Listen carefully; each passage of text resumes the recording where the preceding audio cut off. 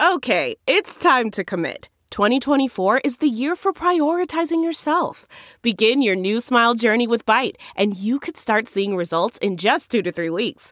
Just order your at-home impression kit today for only $14.95 at Byte.com. Byte Clear aligners are doctor-directed and delivered to your door. Treatment costs thousands less than braces. Plus, they offer financing options, accept eligible insurance, and you can pay with your HSA, FSA. Get 80% off your impression kit when you use code WONDERY at Byte.com. That's BYTE.com. Start your confidence journey today with Byte.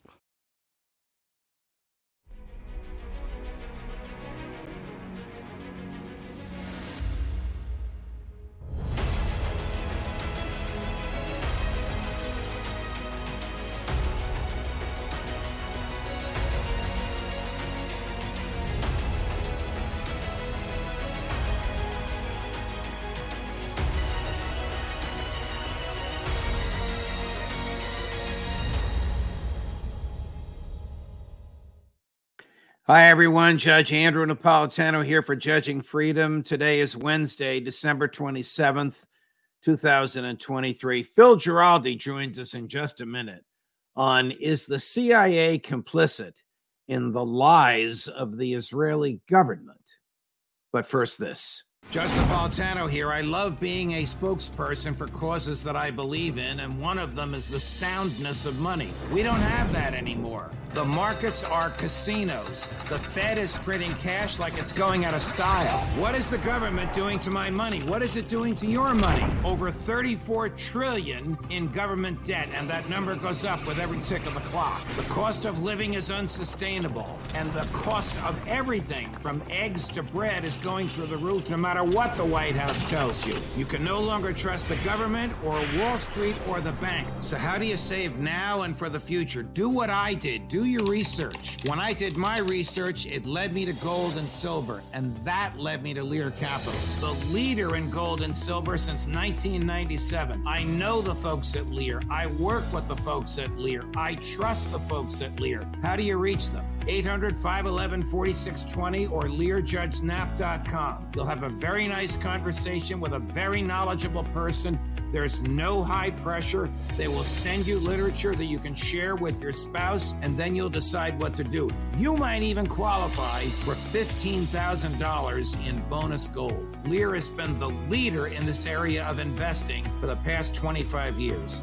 800-511-4620. And don't forget to ask about a gold IRA. Find out how diversifying your portfolio from stocks and bonds into gold and silver can give you peace of mind. The peace of mind you deserve. 800-511-4620, LearJudgeSnap.com. And when you speak to these good folks, tell them the judge sent you. Phil Giraldi, welcome back to the show, my dear friend. What role, if any, does the CIA play in the slaughter in Gaza? Well, that's a little bit hard to judge. Clearly, the CIA is in direct liaison with the top levels of intelligence in Israel. And the director, in fact, has been there a number of times. And in fact, he's been kind of labeled as the main contact in some senses between the White House, between the president and Netanyahu and the people immediately around him. So there clearly is a channel there. The channel is obviously two ways. It just depends on how you want to read it. I rather suspect that we are in a situation where essentially Biden is afraid to confront Netanyahu, who for some of the things that the army is doing in Gaza, which make the U.S. and Israel look bad.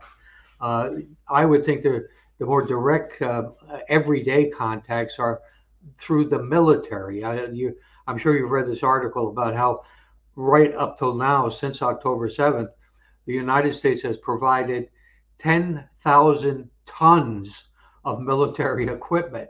I mean, this is almost unfathomable. Wow. So if the Netanyahu government says 10 Israeli soldiers were killed, but it really is 50, Would the CIA know that and be in a position to contradict them? I mean, stated differently, are there CIA assets on the ground in Gaza reporting back to Langley about what's happening or even coordinating with Israeli intelligence? I would bet there are. If you went to the government and asked them if there was a presence of intelligence officers or military officers, they would tell you, oh, no boots on the ground. But we've seen in the case of Ukraine, that's a lie. So I would suspect they're right up front there, if only to be able to serve as intermediaries in terms of the use of some of these weapons systems and also probably intelligence equipment that is analogous in terms of offensive equipment. And I would imagine there are people on the ground for that. They might be undercover as contractors or something else. It might even be diplomats cover, but I'm sure they're there. Does the CIA get involved in military activities, in violence? Now, I'm not talking about overthrowing Allende or anything like that, but would CIA personnel, full-time CIA employees or outside contractors, be dressed in military garb and fighting with or assisting or helping the IDF commit its horrific acts in Gaza? I'm trying to determine from your unique experience and knowledge of how the agency works, the level and extent of American involvement in these war crimes. Well, the simple answer to that is absolutely. The agency has a major division, which is a Special Operations Division, which is essentially former Special Operations soldiers who are retired or have spent 3 years or 5 years or 6 years with Special Operations, and after that they want to go in with CIA. And these people generally are in civilian attire, but they will go into sort of a halfway uniform if that's justified by the circumstances. These people were very active in Afghanistan, they were very active in Iraq, and they were also very active in Libya. And so the answer is yes, absolutely. What would American CIA do in the case of the IDF murdering a woman and her baby inside a Roman Catholic church in Gaza? Would they stop it? Would they run to aid the victims? Would they caution against it, or would they be indifferent? Well, I don't think anyone could be indifferent to that. But I would think that there are a couple things at play there. It depends to what extent that person is integrated in what the Israelis are doing, whether he or she is armed. So there are a number of things that qualify the answer. I would think that the United States CIA Special Operations Group people would go by the international and Geneva Convention rules of war, which would mean they should intervene to stop something like that going on. Though I can imagine there are cases where, at a minimum, they will advise the Israelis not to do what they're about to do. But I would like to think that they might physically try to stop them. I don't know this for obviously a fact, none of us do, but the atrocities that are taking place, including killing people and then taking their organs, which we've been reading about today, this stuff is just unspeakable. Why are they taking their organs? Is it to desecrate the body and humiliate the family, or is it for medical purposes? It's to sell.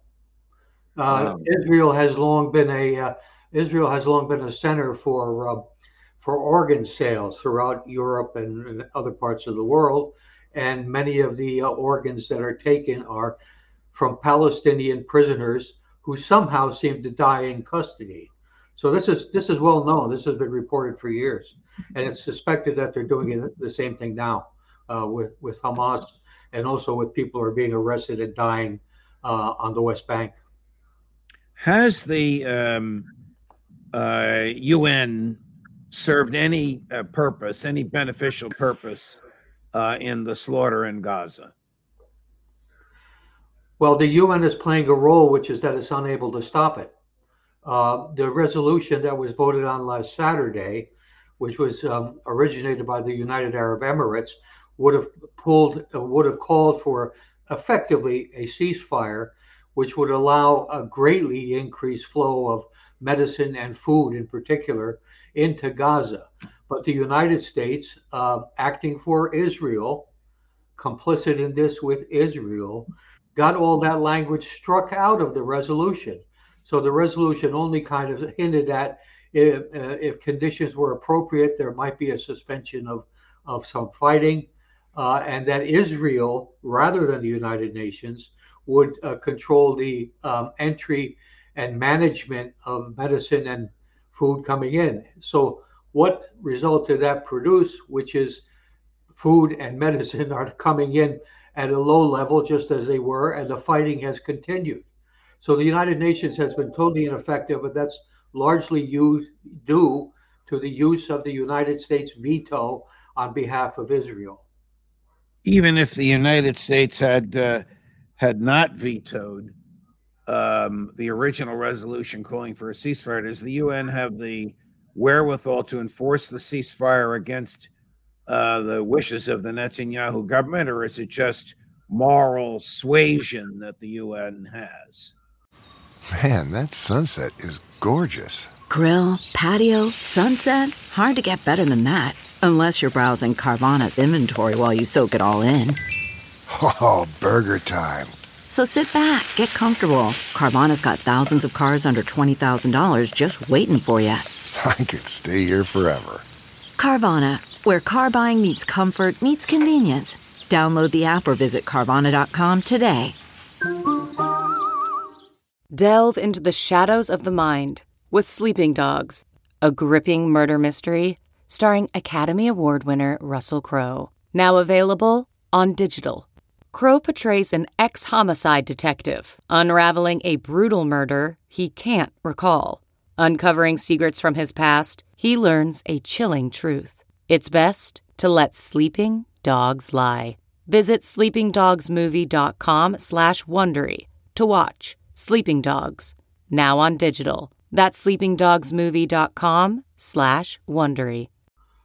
Well, actually, the Security Council resolutions have force behind them.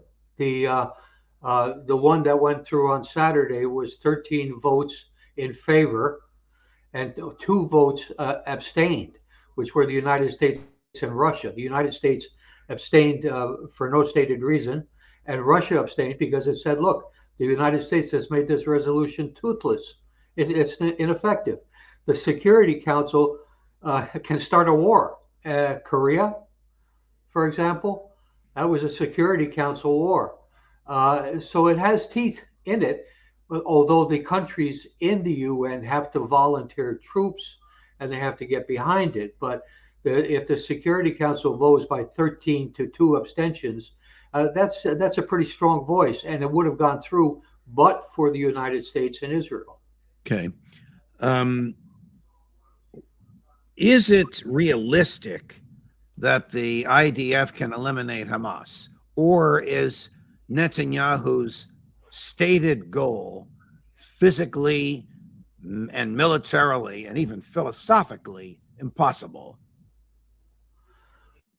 Well, it's a difficult question to answer without knowing more to what really is going on the ground.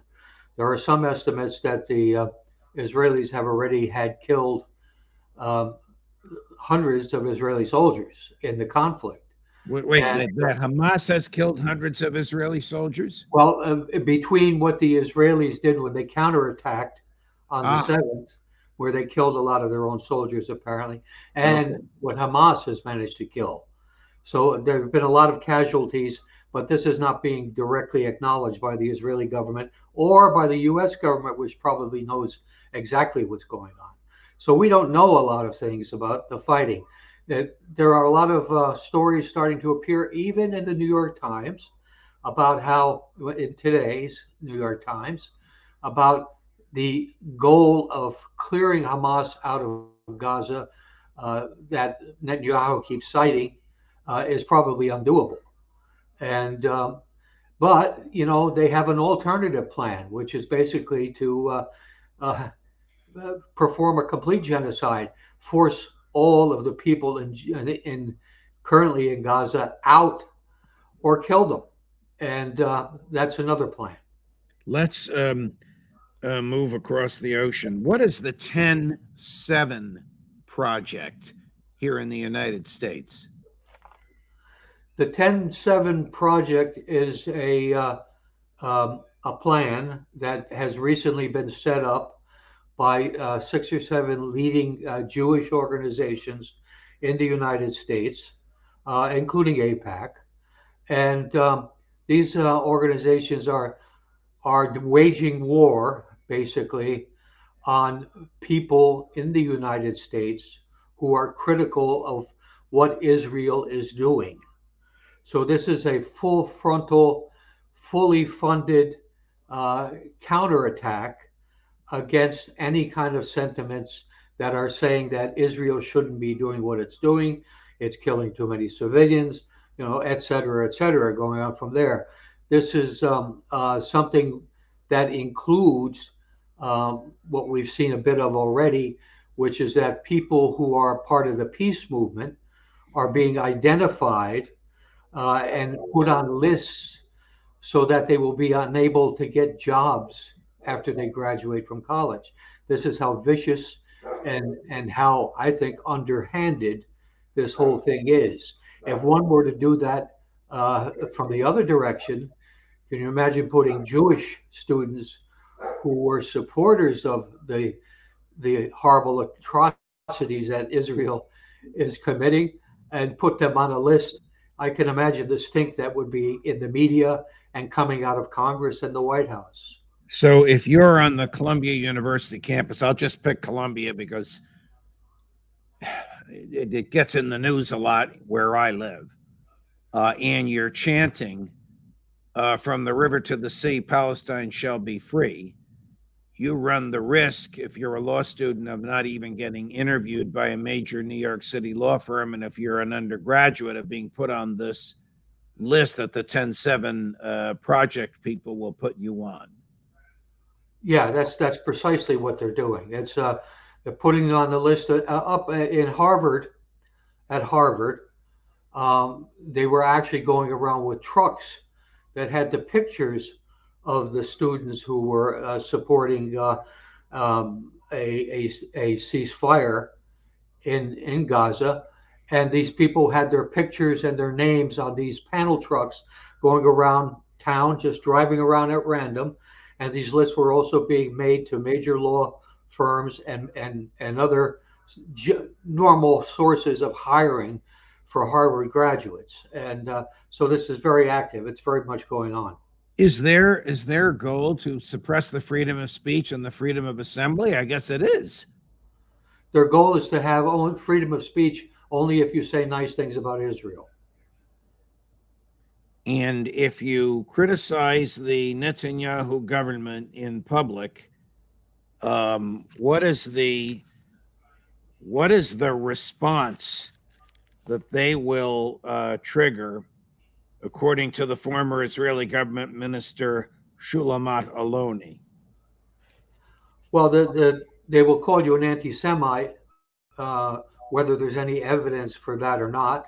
They will probably, if they really want to pile on, they'll make a claim that you're also a so-called Holocaust denier, and they will do other things to you. They have a lot of money, they have a lot of access to power, and they're going to pull all the stops out. Look at this poor woman, president of Harvard University. The Congress is investigating her scholarly works for plagiarism. Have you ever heard of Congress investigating an academic over plagiarism? The last time I checked, plagiarism is not in the federal statutes nor in the Constitution. But I suppose if the target is perceived as not being sufficiently pro-Netanyahu government, and the members of Congress want to be perceived as sufficiently pro-Netanyahu government, they don't give a damn about the Constitution or the statutes or the freedom of speech. This fellow Shalomat Aloni, whom you quoted as saying, well, it's a trick, we always use it. When from Europe somebody is criticizing Israel, then we bring up the Holocaust. When from the U.S. people are criticizing Israel, then they are anti-Semitic. I'm kind of surprised he said this. It's a former Israeli government minister. Maybe he doesn't care for Netanyahu. What does he mean? It's a trick. Well, first of all, it's a woman. Oh, I beg your pardon. I didn't know the name, so I thank you for the correction. What does she mean that it's a trick? Well, what she means is it's a way of shutting down the conversation. And she also, in her comment, went on to say that this provides cover for how the Israelis are treating the Palestinians. In other words, they can do anything to the Palestinians because they can disarm all criticism by mentioning either the Holocaust or anti-Semitism. And of course, it has worked. Look at the guilt trip that Europe is going on now. They're putting people in prison for publicly saying that what's going on in Gaza, the killing, is too much. In France and Germany, you go to jail for that. And in Britain, if you go out and demonstrate, they will put you in jail. And so this is what's coming. Well, I was going to ask you how the countries of the EU come down on the moral issue of the genocide in Gaza. So how do countries like Switzerland, Italy, Spain, Portugal come down on this?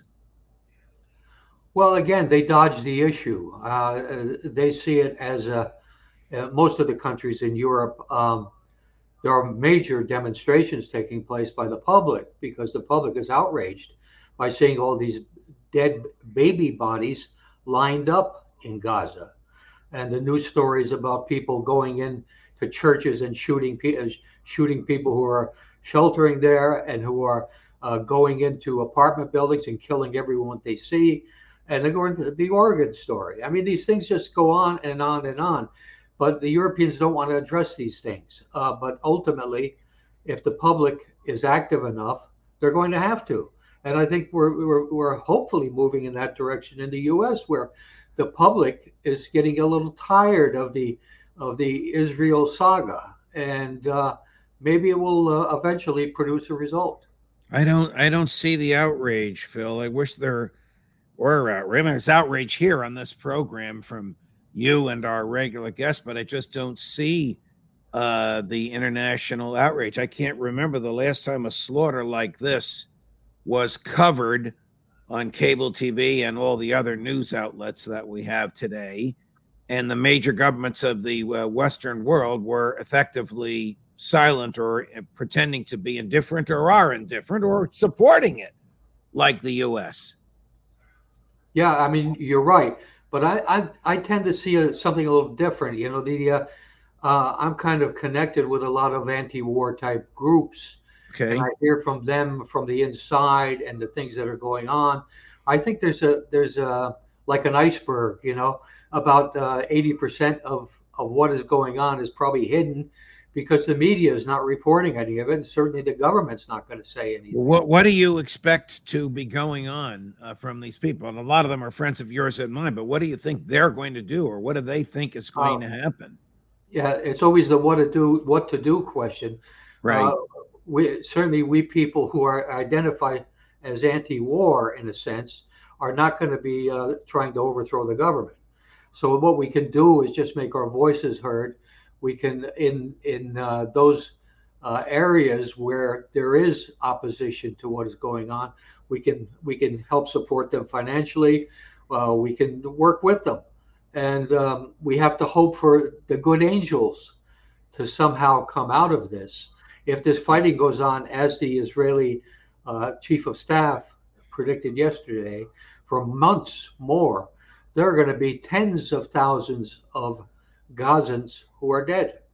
And God knows what the final solution is. And I use the word final solution advisedly, that are these people all going to get killed? Are they going to get forced to get pushed into Sinai?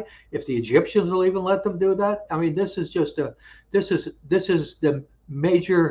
worst genocide tragedy in memory since the Second World War, and we as a government are absolutely complicit in it, and we Americans have to speak up in as much as we can.